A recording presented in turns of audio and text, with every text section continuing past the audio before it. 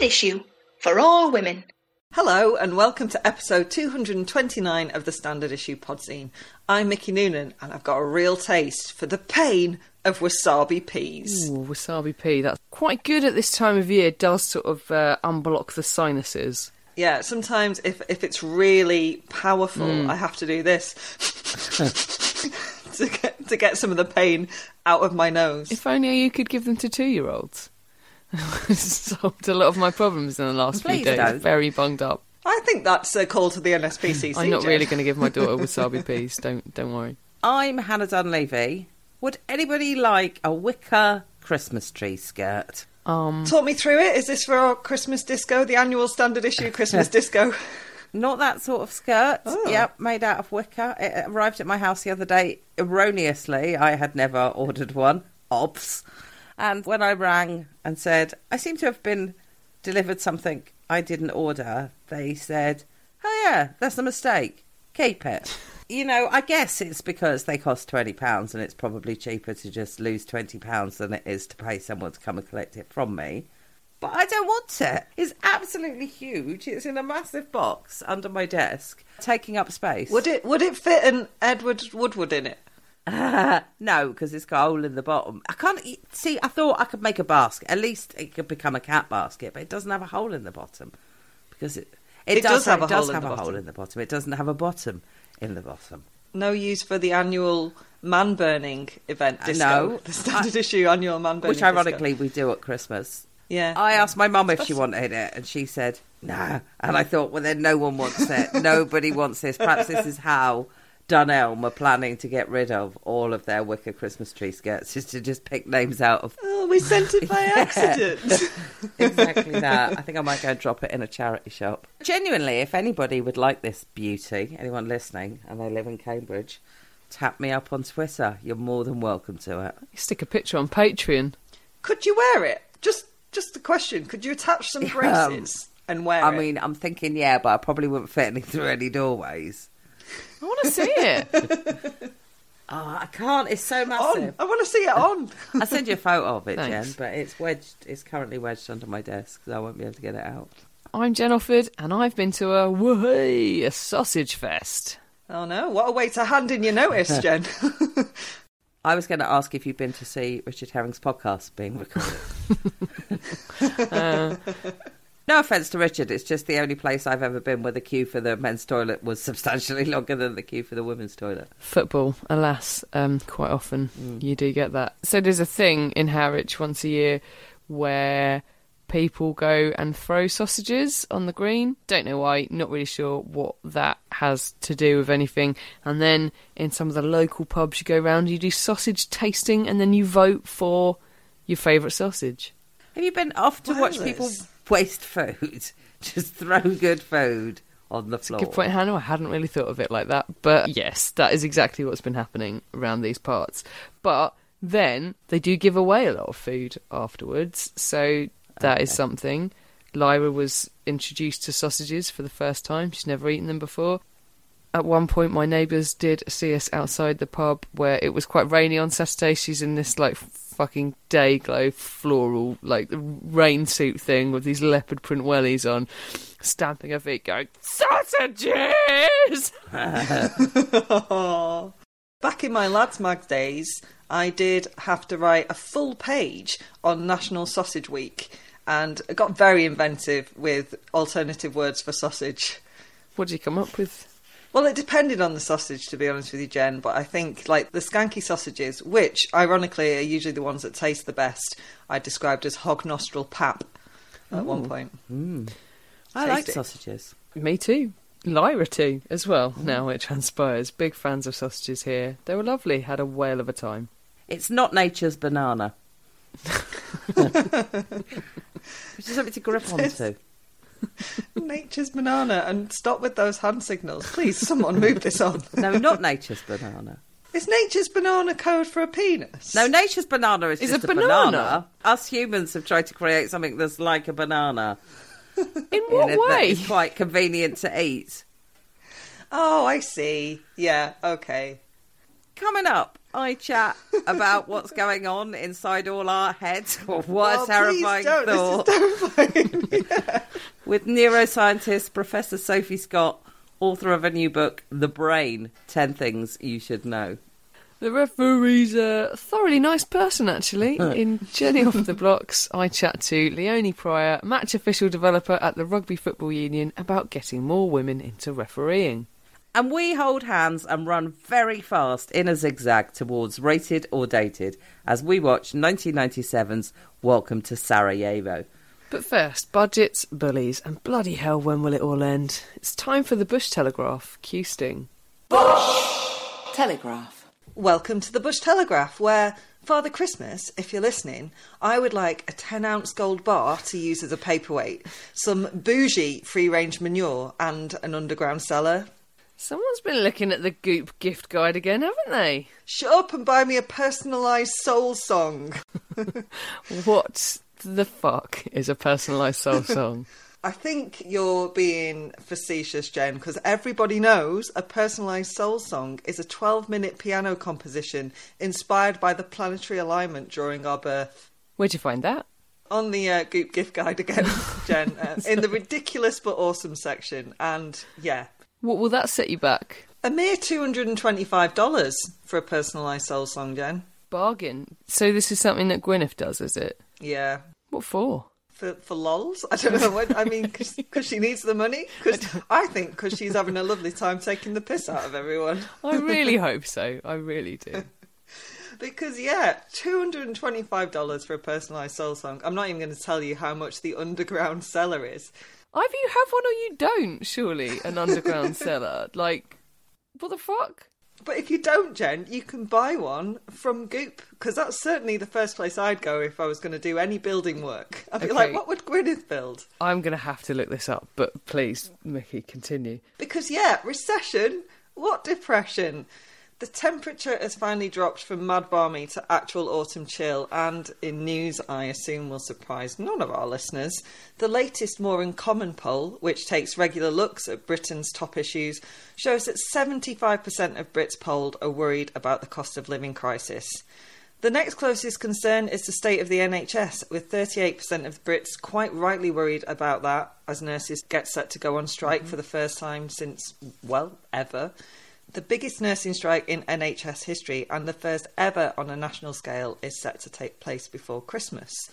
And as ever with strikes, with the ongoing RMT strike, support them. You know, it's inconvenient, but I support them. Yeah. But fear not, though, anyone who is worried. November's Chancellor and newsreader favourite, Jeremy Hunt, has a new budget up his sleeve and due to be announced on Thursday the 17th of November. According to The Guardian, early drafts of the statement include at least £35 billion in cuts. A bit like the last Chancellor and Prime Minister, I'm no economist, but this does feel like it's not going to help those living on the thin end of the wedge. Instead of being raised in line with inflation, as is the norm, it looks likely that benefits will be raised in line with average earnings. But average earnings aren't cutting it for huge swathes of the employed population, because inflation is currently at a 40-year high of 10.1%.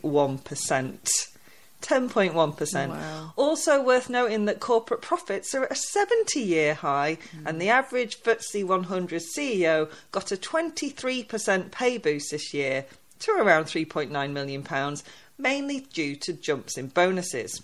Good to have the full picture, isn't it, people? The desirable level of inflation, by the way, is 2%. 2%, not 10.1%, 2%. Fuck. None of this has been made better by the Bank of England's dire forecast last week, when it predicted that higher interest rates would push the economy into the longest recession since the 1930s. The 1930s, also known as the Great Depression. Fun! That sounds fun, doesn't it? That thin end of the wedge is basically going to be so thin it's transparent. Too many people were already struggling. And now churches and other community hubs, the last line of defence against the cost of living crisis, could be forced to close their doors because of spiralling bills and shrinking donations. It's really fucking bleak. So bleak that I'm not dismissing the Telegraph's Jane Shilling suggestion that people struggling with the rocketing price of food should try... Sorry, just let me check my notes. Shooting pheasant. Of course I am. What the fuck is wrong with these people? Shall we learn how to cook roadkill too, Jane? Hedgehog burgers for all? Free toothpicks as standard? Is there any silver lining, Mick? I mean, I'm hearing you ask this between Sky Screams and compassionate donations to the Trussell Trust, Banquet, Choose Love, etc. Well, I've really been scanning the sky for that silver lining, and with the possibility of a general election being held in 2024, the Tories, the party of the economy, lest we forget, face campaigning to remain in government at the tail end of a prolonged slump. Sitting in the hot seat during an economic crisis burns. So fingers crossed they won't survive. Oh, and it's a fucking crisis that they've made. Oh my God. Do you know, my mum was telling me, people have probably heard of such things, but I had not, that there's a community centre here in Harwich which is opening its doors to people as a warm hub. Yeah. Somewhere to go and sit if you literally can't afford to heat your home while you have to be there in the day. So you can go to this place where they, presumably for now, because who knows going forward, where they can afford to heat the space. Well, that's the whole point about churches and community centres Yeah. having to shut their doors because they can't afford Yeah. to pay the bills. And it's a warm hub. They quite often have tea and coffee. Yeah. It's a place for people to just sort of get out of the cold. And yeah, they're also in danger of shutting. And they quite often give food to children in the holidays and things like Yeah. that.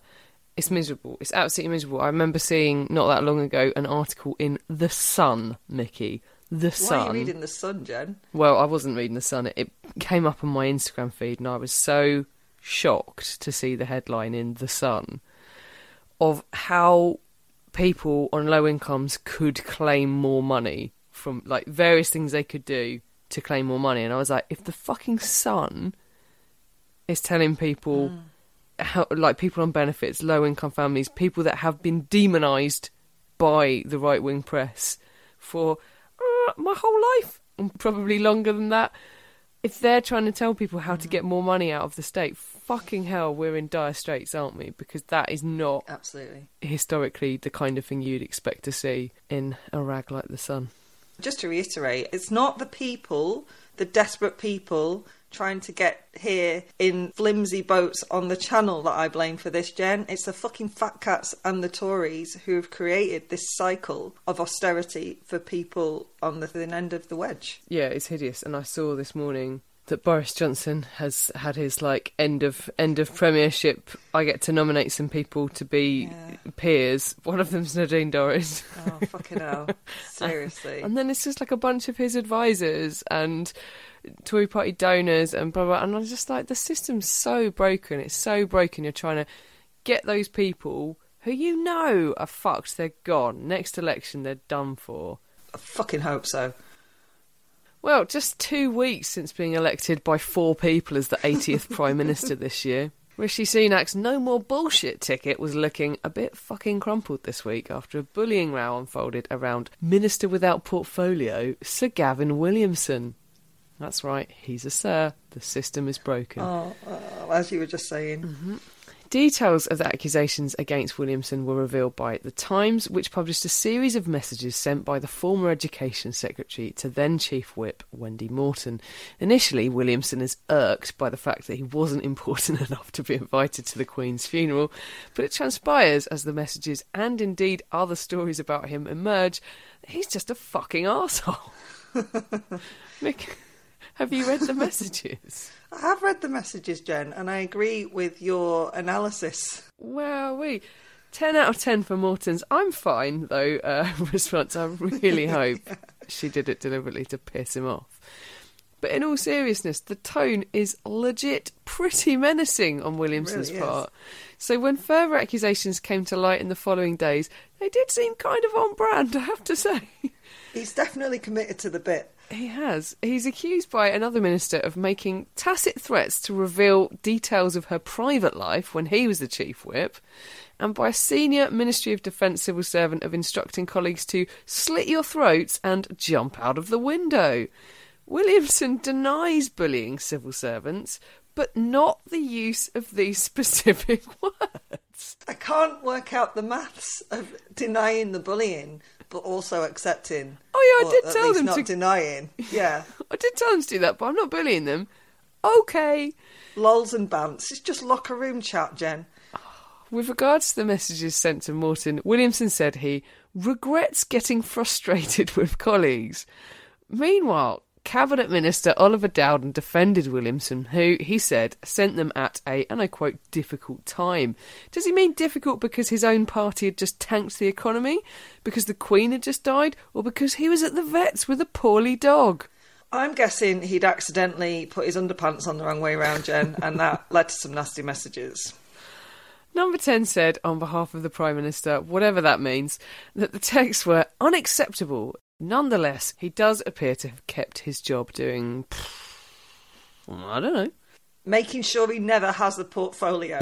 Just like, oh God, there's a portfolio, I need to get rid of it. I don't understand. I would like to say poor Rishi, the rot has started early, but A, I don't feel sorry for him, and B, Nope.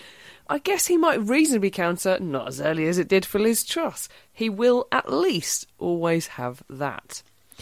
I suppose you also kind of reap what you sow when you appoint a twice-sacked minister with findings of formal investigations into his conduct pending, something that you're aware of, to fulfil no particular remit. No. What I will say is poor Wendy Morton, who ordinarily I doubt I'd have much time for, but no one deserves to be spoken to like that by their colleagues. Or spoken to like that by anyone. No, I agree, yeah. What a bellend! More news next week. Well, you have equal pay, but, they're not equal, are they? Sexism of the week. It's that time of the week when what's bad for the gander is pretty much always fucking deadly for the goose. A new global report based on research by the International Centre for Journalists, that's the ICFJ, and the University of Sheffield, and aptly named The Chilling, has found that we are at crisis point in the level of violence being directed towards women journalists and highlights the link between gender-based digital threats and offline attacks. That journalists get a lot of shit on and offline isn't news, and that female journalists bear the brunt of on and offline violence is sadly no surprise. This groundbreaking report, commissioned by UNESCO, interviewed more than 1,000 female journalists in 15 countries and found the vast majority of those who took part had suffered from online abuse and threats. It also found that women journalists are at the nexus of misogyny, racism, xenophobia and religious bigotry online, and that online violence against women journalists is frequently associated with populist politics and polarising political debates, such as, for instance, breakfast? I'd have much I wish preferred we'd breakfast. had a big, lovely breakfast in 2016 that had gone on and on and on. Yeah, I think everyone would have been united in their joy of that, to be honest with you, Jen. Anyway, didn't mean breakfast, such as Brexit here in the UK. Indeed, one of the interviewees for the report was Carol Cadwallader, who exposed how personal data belonging to millions of Facebook users was secretly collected by British consulting firm Cambridge Analytica, largely for political advertising around Brexit. Analysis found that Cadwallader was the target of 10,400 separate instances of obvious abuse between December 2019 and January 2021. Fuck. Yeah, it's a lot, isn't it? Yeah. UNESCO, the ICFJ and the University of Sheffield are hoping the report's findings serve as a wake-up call for UK policymakers, and they call for urgent action by UK policymakers to protect lives, livelihoods and press freedom. However, there's always a however, isn't there? The draft online safety bill, which this would cover, is once again delayed, with no known date for when it will return to the House of Commons. More news when, or sadly if, it happens. Hello, Hannah here. I'm joined by neuroscientist, Wellcome Trust Senior Fellow at University College London, author of The Brain, 10 Things You Should Know, and probably the smartest person I know, Professor Sophie Scott. Hello, hi. You're very kind. How are you? Oh, I'm very well, thank you. I'm enjoying term starting and all the students are back. It's great. It's sort of starting to feel a bit more normal again. So, first question. Have you ever held a human brain in your hands and what did it feel like? I haven't. There are very strict rules around what you can do with human brain tissue or human body parts in general. A colleague of mine in Cambridge used to have a human brain in a Tupperware box on his desk. So I've been around one. And then it turned out that that was illegal and they didn't know how to get rid of it. So it was all a bit traumatic. But human brains are actually, they're not very solid. So in their natural state, they're floating inside your skull in cerebrospinal fluid, and the actual texture of the brain itself is not solid. You were to hold it in your hands, it would start to run through your fingers. It would be like trying to hold a really watery jelly. And it's held in place as it floats inside your skull by these very, very tough membranes, the meninges. You know, if you watch like Silent Witness and she gets the brain out of the skull and sort of, oh, there's a bullet hole. You couldn't do that actually with a brain. It would start to collapse on you. So a lot of the history of brain science involved actually what they called fixing the brain, trying to make it solid so you could then actually do anatomical investigations of it. How interesting. Television has lied to us yet again. Yet again. I actually did know that your brain is floating around because I once was in a car accident and I got concussion without banging my head. Yeah. And they were like, it doesn't matter, your brain hit your skull and that's what gives you concussion. It's actually alarming how much your brain can move inside your skull because it's floating inside your skull. It's tethered at the bottom by what's called the brain stem, and that's going down into your spine. So that's continuing down into your spinal cord. So that's where there's a sort of fixed point.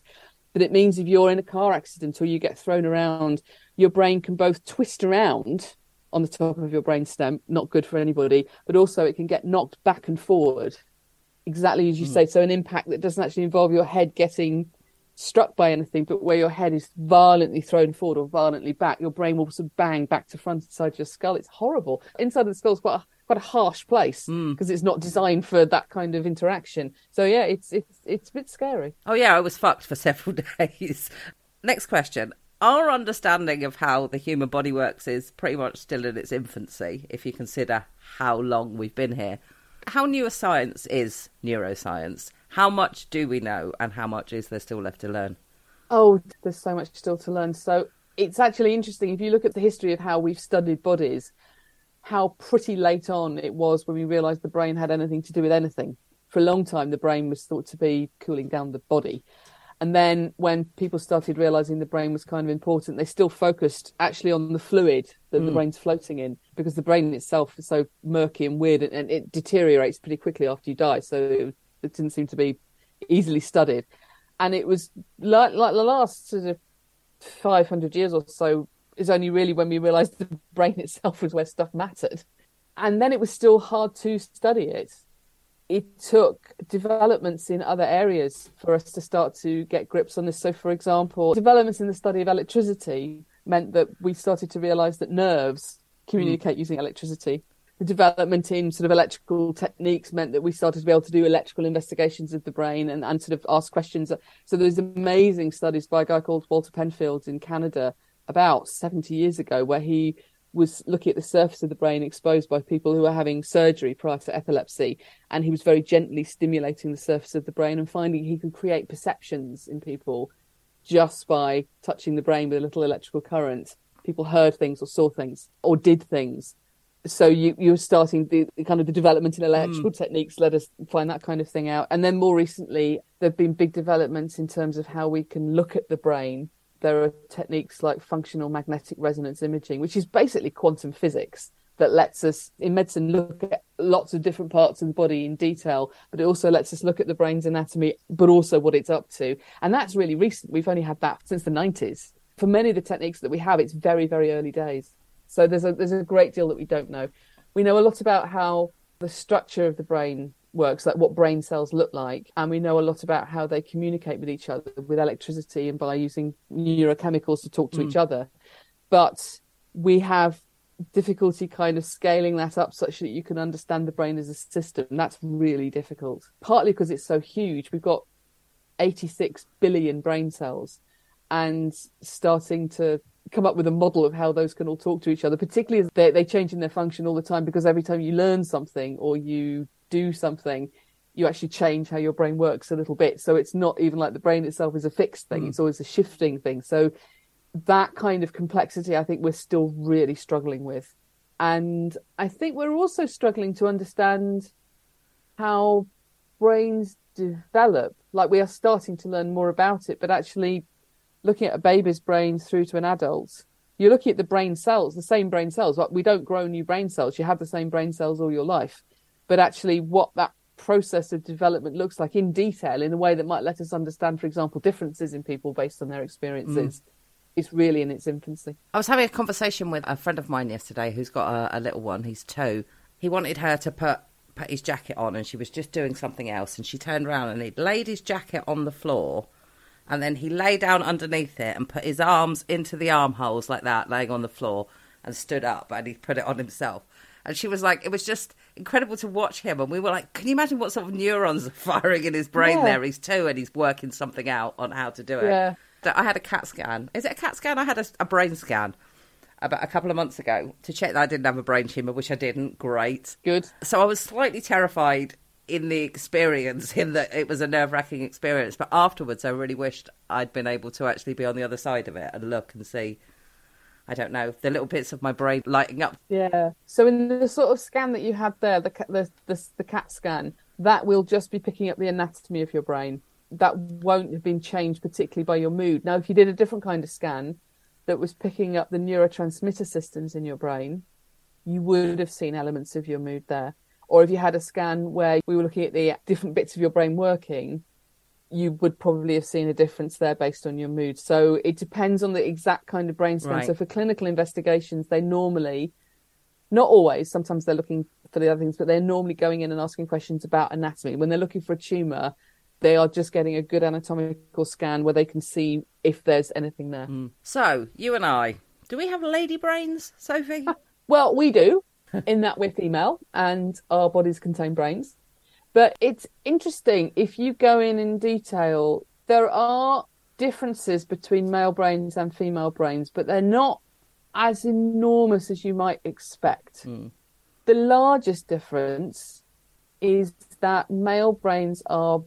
Sorry, if the science gets away from you here, do say. Male brains are bigger than female brains. And interestingly, that difference remains after you control for body size. So there's a suggestion that male brains are bigger in a way that's not just because male bodies are totally bigger. Right.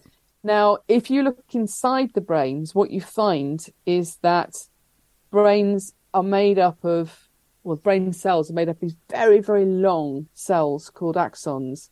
And at one end, they have a cell body, and then they have these really long projections that go and talk to other brain cells.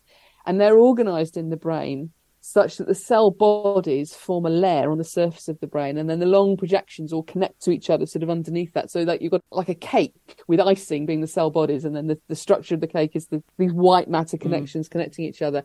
And they look physically different. So the cell body layer looks grey, and it gets called grey matter. And the connections look white because they're coated in a myelin sheath that is white. So they look white, and it gets called white and grey matter. There is a point to this.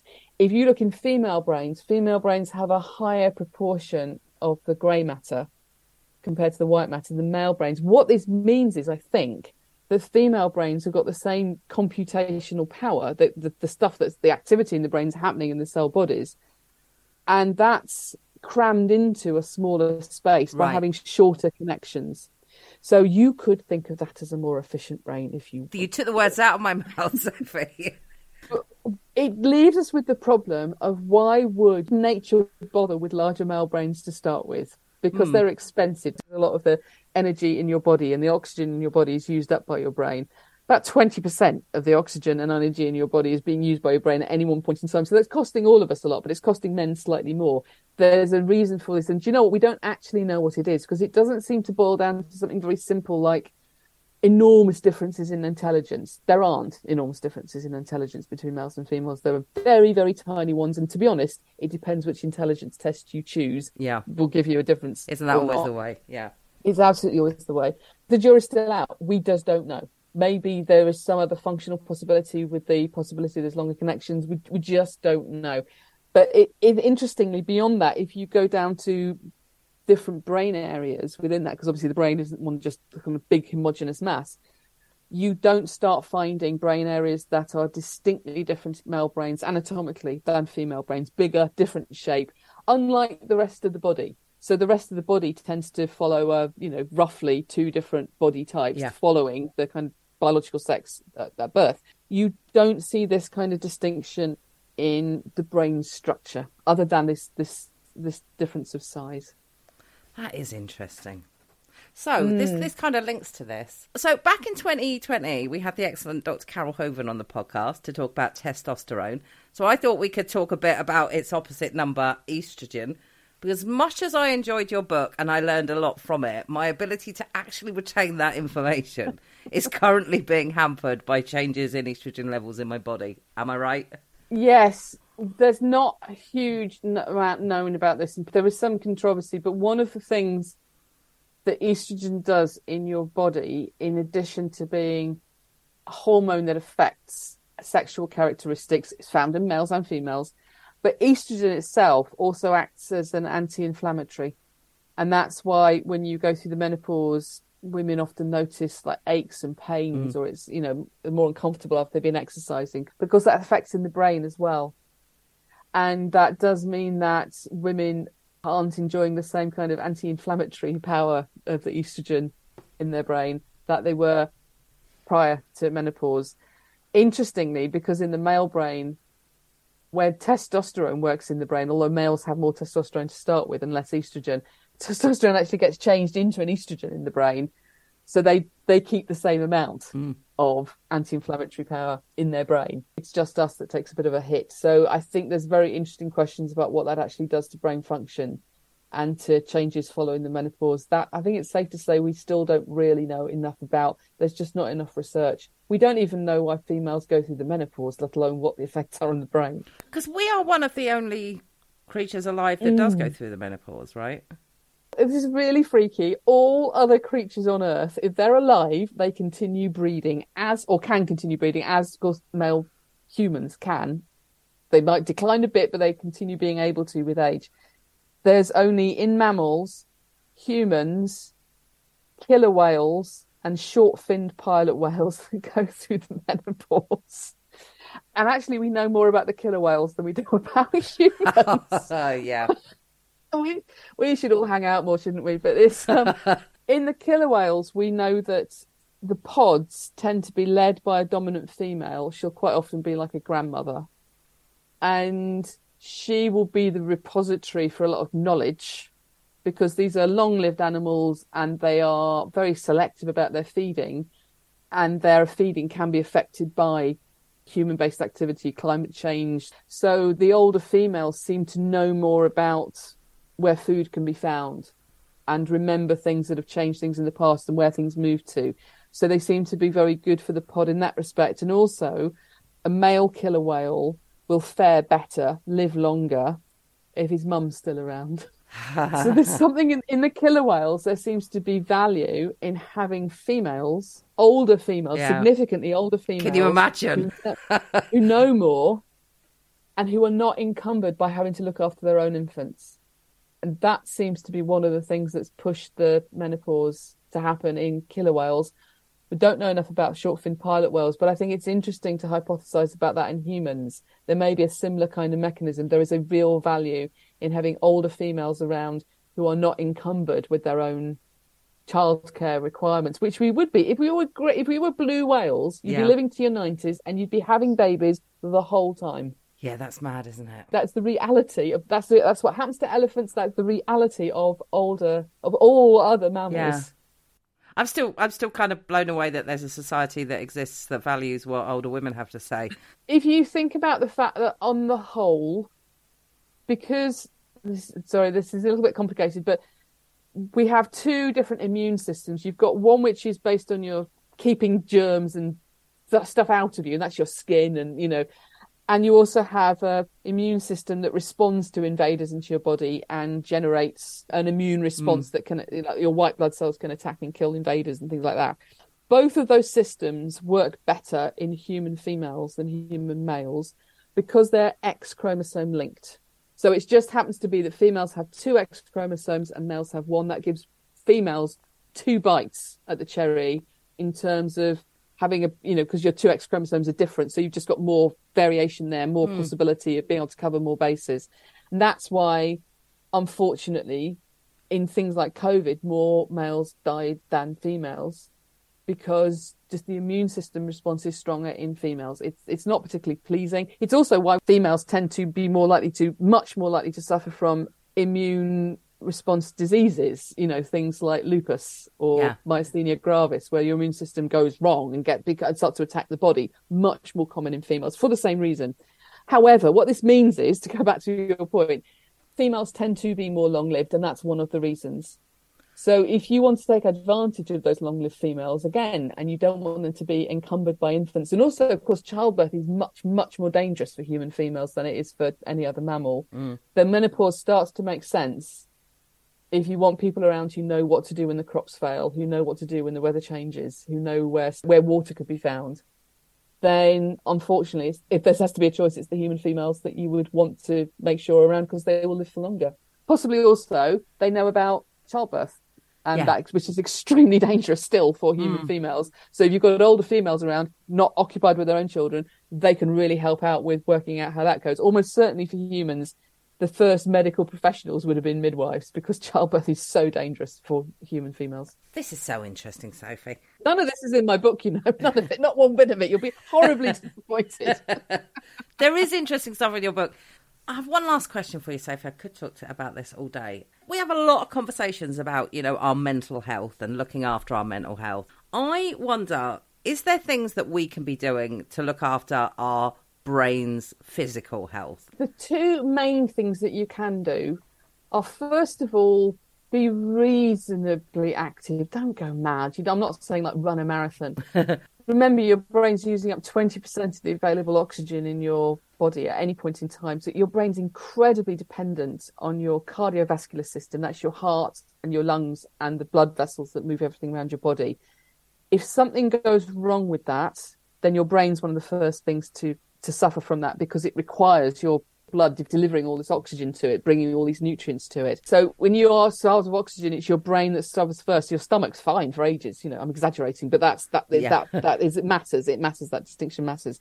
So any activity, anything that will improve your cardiovascular fitness, will have positive knock-on effects on the health of your brain. And one of the main things that we've learnt about dementia generally is that, while it's not given that being fit will mean you never get dementia, but you are statistically less likely to develop dementia if you have a healthier cardiovascular system.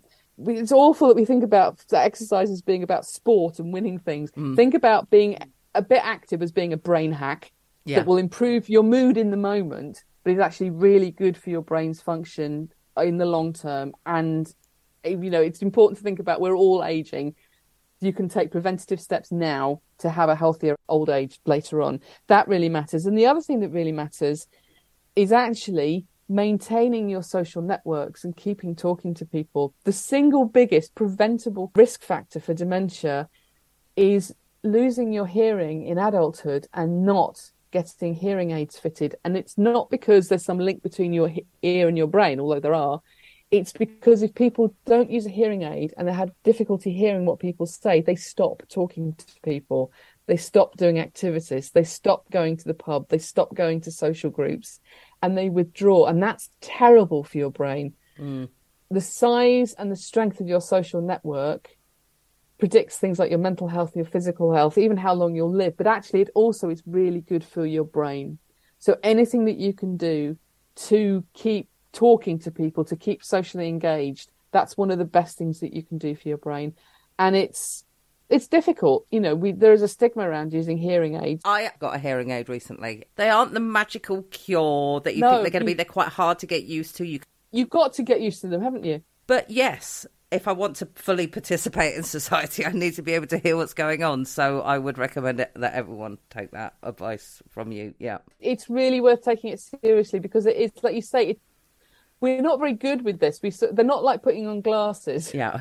And we sort of think that they should be. And we're not good at expressing that to people. And again, we should think of it don't think of it as something with a stigma. Think about it as this is an amazing brain hack. Yeah. Great answer. Sophie, this has been brilliant. Thank you. The Brain, 10 Things You Should Know, is out now. Excellent. Yes, do buy my book. Thank you.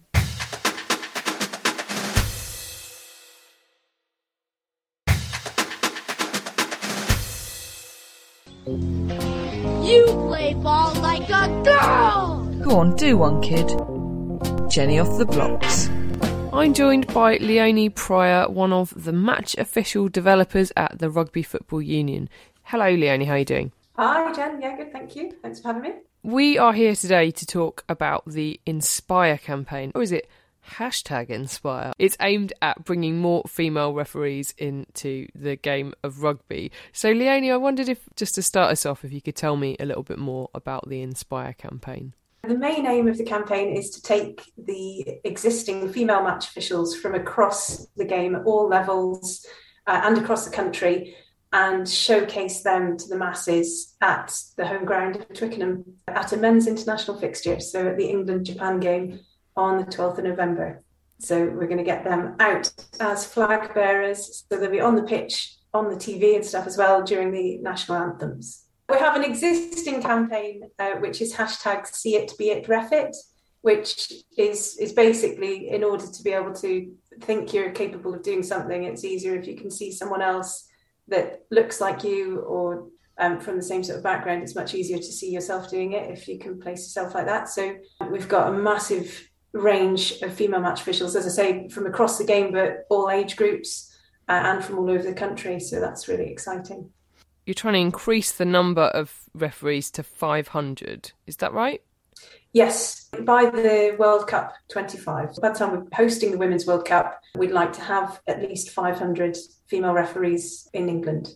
Within referee societies, we have active female match officials that we can monitor, but outside of that, so people that might be refereeing in a school environment or a rugby club environment, we haven't necessarily got a way of seeing what their activity is. So we definitely know that the percentage of female match officials out there doesn't replicate anywhere near the number of male match officials, even if you look at it as a percentage against the number of players. And of course, the women's game is growing exponentially at the moment. So we'd like to jump on that and at least make it a little bit more as a general representation of the population and the rugby population. What is it about refereeing? Why do we need more women in refereeing roles other than just for the purposes of general equality?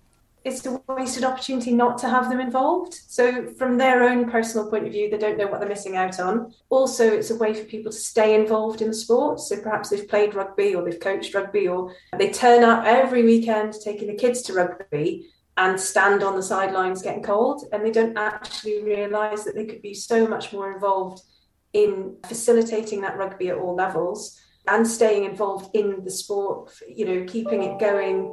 It's great for fitness. It's, of course, that has links with mental health, but actually management of day-to-day in terms of the skills that you can learn. And that's, again, across any age group. So I work with some young match officials and I've seen them really develop and grow, and they take new management skills into their daily lives. There's a load of different reasons why people do it, and the main reason why they should do it is probably because they don't know what they're missing out on.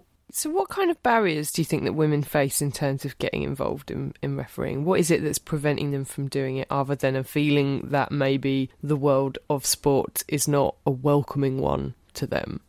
I think not realising what they're capable of because they haven't pushed themselves out of their own comfort zone. But I do tend to compare it to the reaction you would get if you asked someone if they fancied going skydiving. They would go, "Oh no, I can't do that." And that's the reaction when you get chatting to people at a rugby game after they've seen you reffing a game, and you say, "Oh yeah, well, have you ever thought about doing it?" "Oh no, I can't do that. I couldn't do that." So I think it's their own mental blocker is the first thing. In terms of the steps to getting started, we would sign people to our Keep Your Boots On website. So that has loads of information about getting started, extra networks that we run at England Rugby for female match officials so that they can feel like they're part of a community, and getting booked on a course and getting going. And we ran some introduction to refereeing courses this year for the first time, and 25% of the people on those were female, which is a massive improvement in terms of the numbers that we've had in the past. It's just been announced that 3 women referees will be officiating at the World Cup in Qatar, the Football World Cup, that is, this November, which is, I believe, the first time that female referees have taken full charge, as it were, of a game at the World Cup. I wondered how this compares with rugby. Do you have female referees at that sort of top elite level in men's rugby as well? Yeah, absolutely. So Holly Davidson was in the middle of a men's international fixture. Sarah Cox officiates in the Premiership, in the English Premiership, which is some of the best rugby in the world. You know, those are trailblazers. Those female match officials are at the top end of the game, which is absolutely fantastic and has a huge impact across the world, really. It's amazing to have those, but it's also amazing to recognise the volunteers across the sport. And actually, although those are amazing and inspirational, they are the tiny, tiny percentage at the top. And it's brilliant for people to think, I want to be there one day. And certainly for younger female match officials, you know, it's brilliant to have those role models. I think, though, that to celebrate the match officials across the board, we need to look at the ones that are at the grassroots level of the game, because that's where the majority of players are, where the majority of the sport happens, and that's what's feeding into the top end of the sport all the time. So there's another female match official springs to mind who played rugby at university 20 years ago, had a break, had kids, had, you know, plenty of time out, and then has recently got back into officiating, and she's absolutely loving it. And there's all sorts of different stories, from her to a female match official that's picked up the whistle at 15 because a boy in school said girls can't ref, and she never even played rugby, and now she referees senior men's rugby as well. So then she's doing, you know, kids and women's rugby as well. But I think it's brilliant for somebody who's never been involved in the sport before to step into it and learn. And I think that's probably the biggest myth busting tip I could give, is actually you don't have to have been involved in it before, and there is a level of the game for everyone. I don't know if you remember this, I think it was in the news like 2 years ago. There was a male referee in the Premier League. Now, I cannot remember which one it was, but it was one of the more well-known male referees in the Premier League who made some comments in the press. The comments he made were jumped on, and I think in a slightly harsh way. I actually don't think he meant to be misogynistic. I think he was trying to be sympathetic to women. Anyway, he said that refereeing presents like a bit of a dilemma for women, because he said it's hard for women to reach the fitness standards required of them for the men's game, because obviously if you're a referee you do have to be pretty fit. There's a lot of running around. So he said one of the problems was because women take time out for maternity leave, obviously, and as I can testify, having a baby can have, you know, an impact on your fitness levels. He was saying that can have an impact on fitness levels, and then it is hard for women to kind of get back to the level of fitness required of them to officiate in the men's game. I wondered, from your perspective as someone who overseas refereeing in rugby, is there any truth in this? Do you think that it is harder for women to meet the fitness standards for a men's game? And I wondered then, in that case, what about the women's game? Because obviously there's a massive rise of popularity in women's rugby at the moment. Do you have more men refereeing in women's rugby as well, or are there more women coming through there? Is that like an easier place for women to referee? In terms of fitness testing, at the community level of the game, that is optional, because referees at all community levels are volunteers. Mm-hmm. So you do it for the enjoyment of it, and you get given a bit of food and drink at the club you go to, and hopefully a nice warm welcome, which you do most of the time, which is lovely, and a bit of petrol money. So that's what we're doing it for. And if you choose to put yourself through fitness tests and you meet the requirements, then it's that little bit of peace of mind that you've passed that benchmark and you're fit for purpose, whether that's men's game, women's game, age grade rugby. I think fitness is certainly an important aspect of it. There is a referee who describes rugby refereeing as running a marathon whilst playing a game of chess.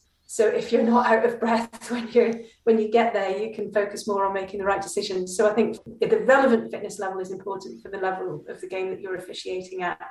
If you choose to go into National League Rugby, then there is compulsory fitness testing. At the RFU, we put refs through their paces with something called the Bronco test, which I've had to do, and I won't lie, it's not the most pleasant. Because if you try hard enough, you can usually taste blood. So it's it's definitely quite a grueling thing, but that's only based on you really, really pushing yourself. And in that testing, there is a set benchmark for men, and there's a different benchmark for women. The only reason being it's a measure of your VO2 max.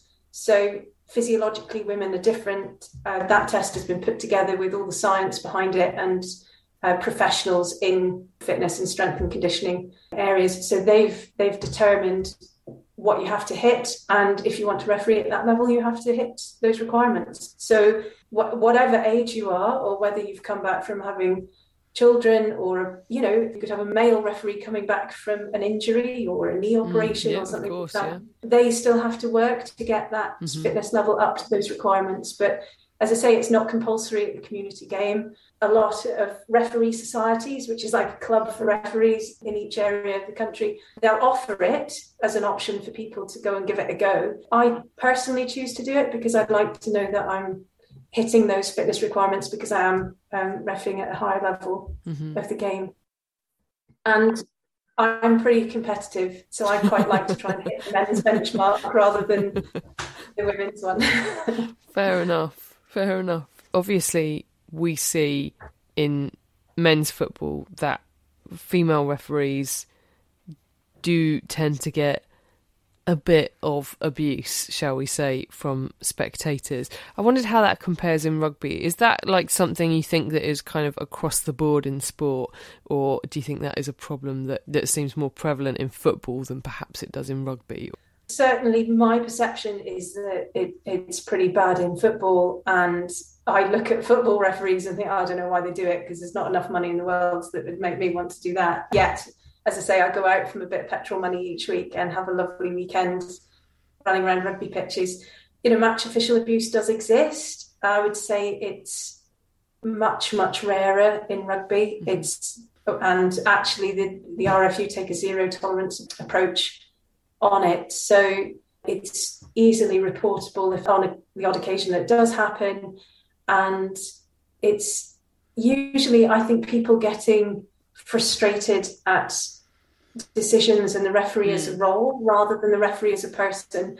So I've got quite a few ideas around trying to humanise referees more, whether it be a male, female, young, older, whatever. And I think it's important to separate that role out and look that that's just still a human being in the middle, and we shouldn't actually be treating them like that. I would really hope it wouldn't put people off, because I think they might see somebody getting a bit animated on a touchline at a kid's football game and automatically assume that goes on. And it's not acceptable behaviour, and we don't accept it in rugby. One of the things that I hate to see in a game of football is when all the players get around the referee whining in their face about a decision that's been made. It irritates me. I like a rule. I like to see the enforcement of a rule. It makes me feel safe. It just makes the whole role kind of redundant, doesn't it? If you're then going to appeal against a decision. I like to see a referee have some authority in a game, basically. Do you have that kind of stuff in rugby as well? Does that go on, or is it again to a much lesser degree? I think we clamp down on it in rugby. I mean, we've got the sport's core values. Respect is one of those key ones. And that is kind of at the heart of the game. So usually you can just remind players of that. And actually, if they appeal, which is, something that's just throwing their hands up in protest, that warrants a penalty. So it's interesting. As soon as you blow your whistle and they get marched back 10 metres, the peer pressure they will get from their teammates generally puts them back in check, more so even than the referees. So just that action of penalising the team for something which, it might be them muttering something under their breath. It might be them, calling another player a name that's, are not appropriate. There's all sorts of examples, but certainly anything that leads to that, goading or appealing or over questioning of a referee's decisions or authority warrants marching them back, and that tends to nip it in the bud. And you tend to find actually that it's often younger male players pumped up with a bit of testosterone that don't quite know the consequences of their actions, that need to just keep it in check early on, and then they're fine. They just need boundaries and to know where they stand. But that would be very rare to see something like that in rugby, I would say, in comparison to football. And I've seen them, footballers, like they go and eyeball the referee, don't they? And they're right up in their face and things. And it's not on. It's not nice to see. I really don't enjoy it in football. Anyway, the RFU is going to be showcasing its female referees at the England v Japan match at Twickenham on November the 12th. Where can we watch the match if we want to see all of this going on, and how can we stay up to date with the campaign? It'll be on Amazon Prime. That particular game will be shown on Amazon Prime, so look out for our flag bearers that are all going to be in matching stash. And then we're going to document the whole day from start to finish and release that on our social media. But leading up to the event, if you want to find out more about some of our female match officials, we're doing a 50-day countdown on ruck.co.uk, where each one's got a profile. So those are being updated every single day, and there's a little video profile, like in a yearbook style, and each one's little story. If you want to check out our social media, it's at RFU_refs. Brilliant. Okay. Leonie, thank you so much for joining me, and all the best with the campaign. Thank you.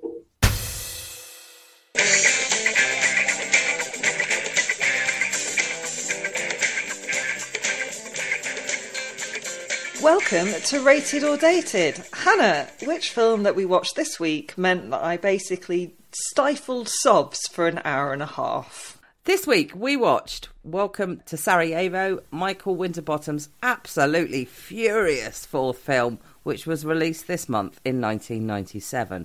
It's set during the siege of the city that is now the capital of Bosnia and Herzegovina, a siege that lasted from April 1992 to February 1996, making it the longest in modern warfare. Shot in the ruined city just 6 weeks after the Dayton Agreement brought an end to the Bosnian Wars, aside from its stars, almost everybody else is played by locals, including 10-year-old Amira Nusovic, who wasn't an actress, but given she lived through the 1,425-day siege, I'm not sure she needed to be. It was written by Frank Cottrell Boyce, a long-time Winterbottom collaborator, as well as a co-creator, along with Danny Boyle, of the 2012 Olympic opening ceremony, and is partly based on the non-fiction book Natasha's Story by the British journalist Michael Nicholson, which recounts his snap decision to smuggle a Bosnian girl out of the country early on in the conflict. Winterbottom and Stephen Delane, who plays a fictionalised version of Nicholson here, both talked at the time about their reluctance to make the tribulations of a British reporter the central focus of the film. So while it draws on Nicholson's book, it widens out to show more of the war, making liberal use of footage shot by real-life ITN crews. Nicholson is renamed Henderson and played with the mixture of grumpiness and deadpan that made Delane so watchable in Game of Thrones. He's part of an ITN crew holed up in the Sarajevo Holiday Inn, drinking excessively and documenting man's inhumanity to man. With him are his cameraman, Greg, who's played by James Nesbitt, his producer Jane, that's Kerry Fox, and his driver/translator Risto, played by Goran Visnic, who was himself in the Croatian army during the Yugoslavian wars and who springboarded straight from this film to be George Clooney's replacement in ER. Also in the mix are freelance reporter Annie, played by Emily Lloyd, who is about to uncover the biggest story of the war, and Flynn, a big-name American war correspondent who is 3 parts bonhomie and 1 part ruthless cynicism, a role Woody Harrelson was born to play. And lucky for us, He does. Disillusionment sets in when it becomes clear the rest of the world, politicians and Joe Public alike, just aren't interested in the humanitarian crisis unfolding in the city. So when Henderson finds hundreds of children living in an orphanage on the front line, and an American aid worker, played by Marissa Tomei, arranges to evacuate some of the babies, he makes a spontaneous decision to take an older child, Amira, with him, only telling his wife, Helen, that's Juliet Aubrey, after they reach Croatia. So, let's talk about the reviews. Well, on this side of the Atlantic, critics, for the most part, liked it. Empire gave it 4 out of 5 stars, it competed for the Palme d'Or at Cannes, and it even received a positive response in Bosnia. America, however, was a different story, and that may explain why it didn't do good box office. I think part of the issue was the American distributor promoted it as a Woody Harrelson film. Its US trailer and poster certainly suggest as much. In fact, its Wikipedia page still does much the same. To discover it was mostly emotionally repressed Brits having moral debates about journalism may well have been a disappointment. But I think it's more than that, as almost every review I read, including Roger Ebert's, expressed 2 things. Firstly, a wish that the film had focused solely on Nicholson's book, eye roll, and secondly, what I believe to be a misunderstanding of a line spoken by Harrelson's Flynn, quote, oddly enough, back home no one's heard of Sarajevo and everyone's heard of me. So maybe we can discuss what we think he meant by that line in a bit. But first question, Mick, tell me what parts of this film you remember being reported on our tellies in the UK. It's really interesting, isn't it? So in 1992, I was 15, and I thought I would remember more of the footage that is interwoven with the rest of the film. I thought I'd recognise some of the actual footage, and I recognised very little, to the point where I wondered whether some of the footage that is interwoven wasn't shown on television but was recorded there. Because stuff like the shot of the dead babies and the shot that I think are clearly footage when they stumble into a street that has literally just been bombed and they are moving people whose feet are dangling off and bits of them are ripped open, and it looks like actual footage. But I don't think that was ever shown on our television. I certainly don't remember it. I sort of remember the whiz-bang booms of the war being reported, but I've got to be honest with you, very little of that seemed familiar to me. That's interesting. Do you remember the camps? Oh, actually, yes, you're absolutely right. I do remember the camps. And I remember the orphanages. So the camps and the orphanages, which I guess are the more... Oh, I don't know, I was going to say, this film very much confused me, but the visceral aspects of seeing people that close up who were that maltreated, that malnourished, and the kids in the orphanage. But that's not any more visceral than seeing people with bits of them blown off and dead bodies in the street as they drive past. But yeah, actually, I do remember the camps and the orphanages.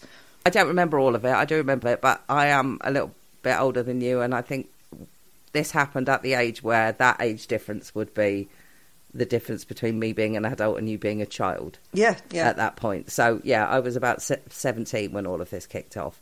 I think that point you just made about the difference in our age, I think my mum would have turned that off. If we were watching the news and that I was there, I think she would have maybe turned it off.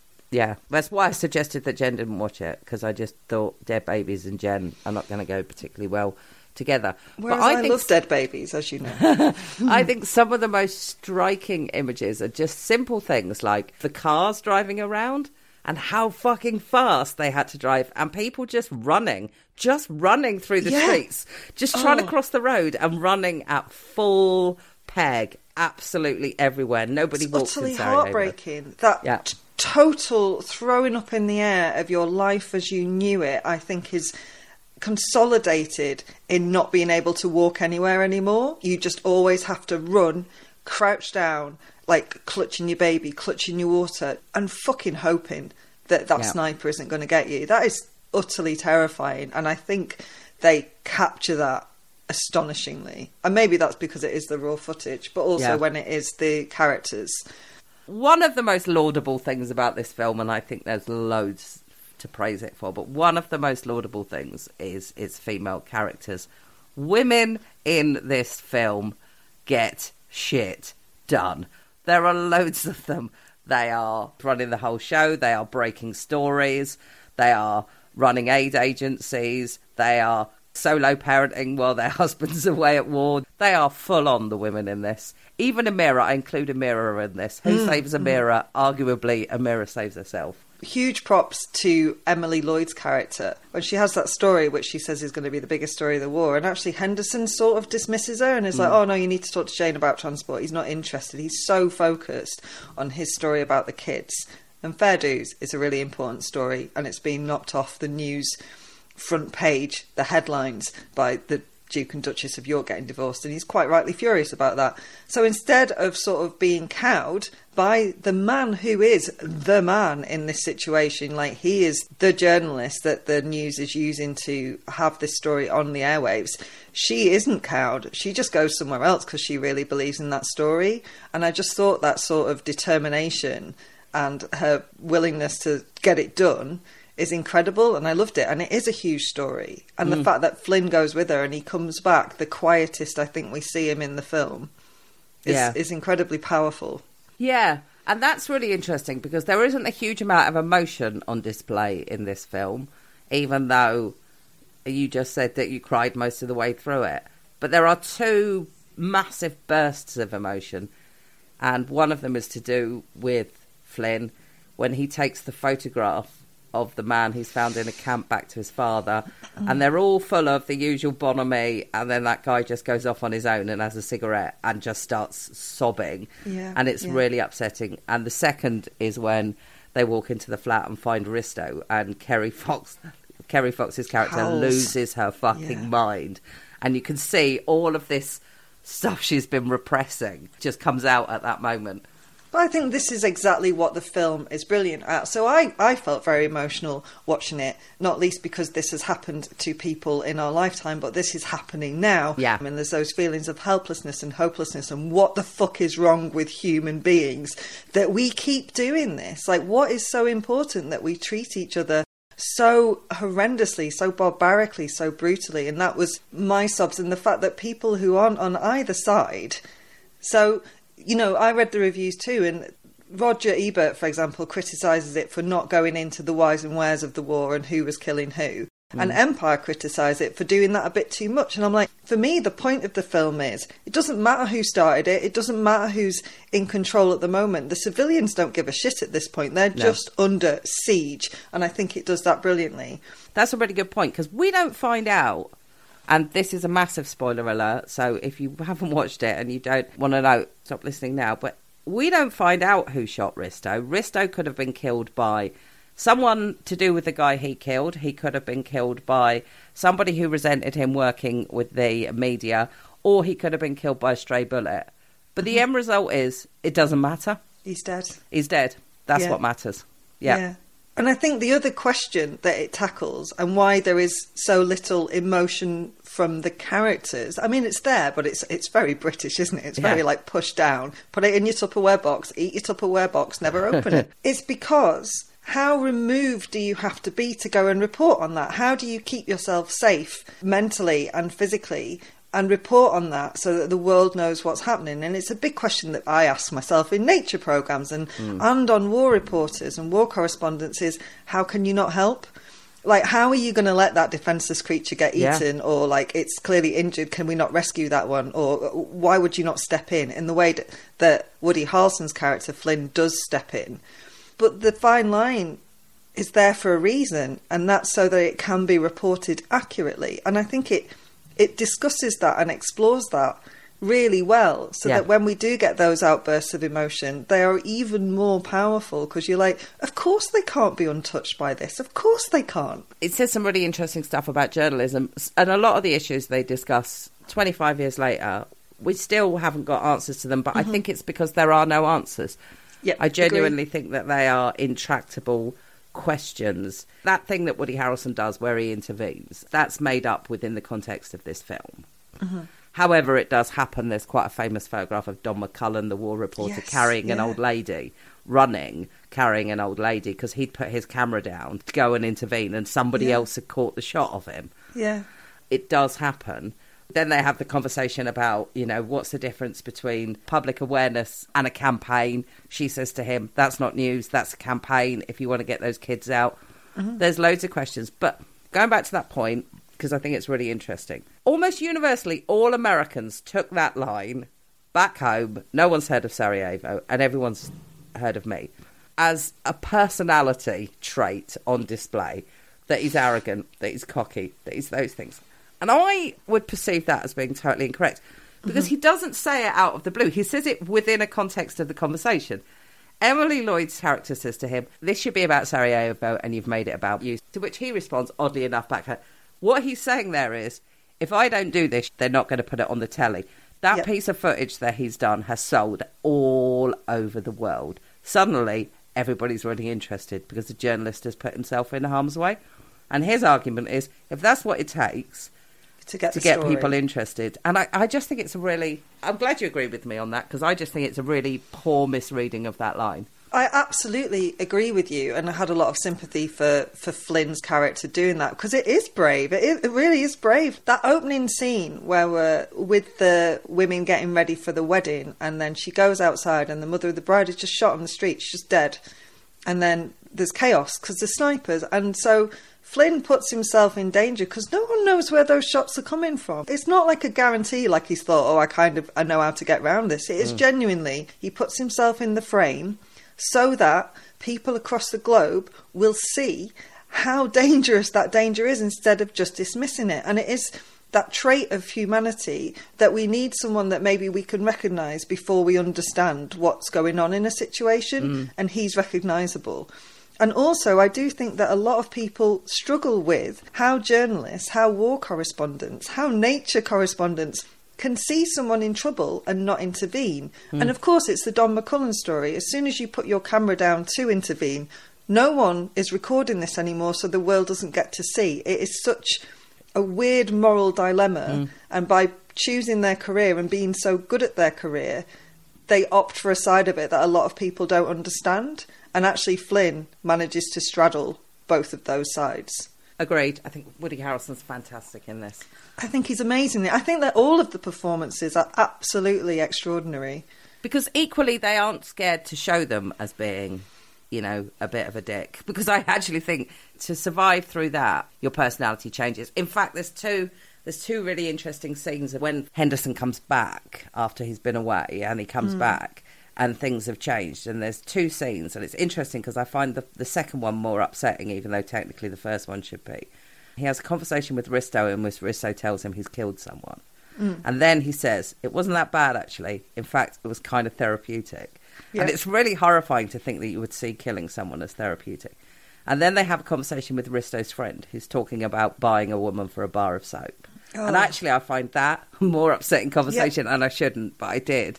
I think also because we're supposed to see that guy as a good guy, and there he is going, well, actually, I'm just going to... There's this woman I've always wanted who doesn't want me, so I'm going to wait till she is on her knees in need and buy her for a bar of soap. Oh, but you're not a good guy. They have started to break down as people. They have started to exist outside the boundaries of what you thought when you first met them as characters that they were. Agreed. And actually what's really interesting in Welcome to Sarajevo is I think the female characters are sturdier, hardier than the male characters. Henderson and Flynn are much more vulnerable to what's going on than Jane seems to be. Yeah. Jane is there to do a job. And so, again, when she does break down, when they find Risto and she howls, it feels like all of that stuff she has had to tamp down about the whole of the war, about the whole of the stuff that they are seeing, comes flooding out. Yeah. Normally I ask people if they like stuff at the top, but I didn't this time. So, because like is such a difficult word. But, Mickey, was it good? Would you recommend it to people? It's an incredible film. I cannot think of a time where I would choose to watch it. It is so harrowing, but it is so important, and therefore I think everyone should watch it because it is a real, I'm using that word again, a visceral look at what war fucking means on the ground. And it's so powerful that you'd hope it would, if anyone was like, oh, they just happened, that it would actually change their mind and make them, I don't know, it also has feelings of hopelessness and helplessness because there's not very much we can do about what other people decide is going to happen to a civilization, but would get you really fired up but it's so harrowing. I mean, I'm probably never going to watch it again, but that doesn't mean it is not an absolutely incredible film. Yeah, I agree. I think it's fantastic. Outside of all of that, I think it kind of looks beautiful in an ugly way, where that guy's chasing them up the road naked behind on the bus. That is just like wowzers. And you can hear the kids sort of giggling a little bit, because kids would, because that's like the man with his willy out. Yeah. Yeah, I think everyone's really good. I think Stephen Delane is I mean, this is what he does really well, that mix of deadpan and grumpy. That is definitely his wheelhouse. Is he Stannis in Game of Thrones? He is Stannis in Game of Thrones, yeah. I would also say that when you described it to me and you're like, oh, it's got some of the actual footage melded into the film, you could be like, oh, that's going to be jarring, but it is so seamless. Yeah. It's so beautifully done. You can tell when it's the footage that ITN were filming in 92, but it never jars, apart from the fact what it's recording is fucking horrible and jarring, but the actual footage itself just melds so seamlessly into the film and into the plot and into the narrative and with the characters. It's so beautifully done. Agreed. Going back to what you said about the intro, I think the intro is incredible, because it starts off with shots from what Sarajevo was most famous for before all of this started, the Winter Olympics 1984. Yeah, starts off with Torval and Dean and the way young lovers do, and then it just transitions straight in, and then you get that massive punch in the face of those days are gone. That is over.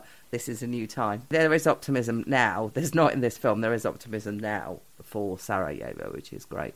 Yeah, I would also add the choice of music is brilliant. It's all very upbeat stuff. So we've got like Don't Worry, Be Happy. We've got Shine On. Yeah. It's the backdrop to these scenes of brutality and carnage. And again, it sounds like that could be quite trite, but it absolutely works. I mean, that is borrowed, I think, as a trick from Good Morning Vietnam, when they use... fucking love that film. What do they use in that? It's a Wonderful World, while all of that chaos is going on. But yeah. So, yes. Rated or dated? Rated. Yeah, me too. Absolutely rated. I do think everyone should watch it, you know, tissues, and prepare for a very harrowing experience. Yeah. Will I feel the same about next week's film? I don't know. Jen is taking us back in time to the 80s to watch, because it is the week of International Men's Day, 3 Men and a Baby. Selleck. Guttenberg. Who's the other one? Danson. Selleck, Guttenberg and Danson. And a baby. Wow. Hilarity ensues. Let's find out.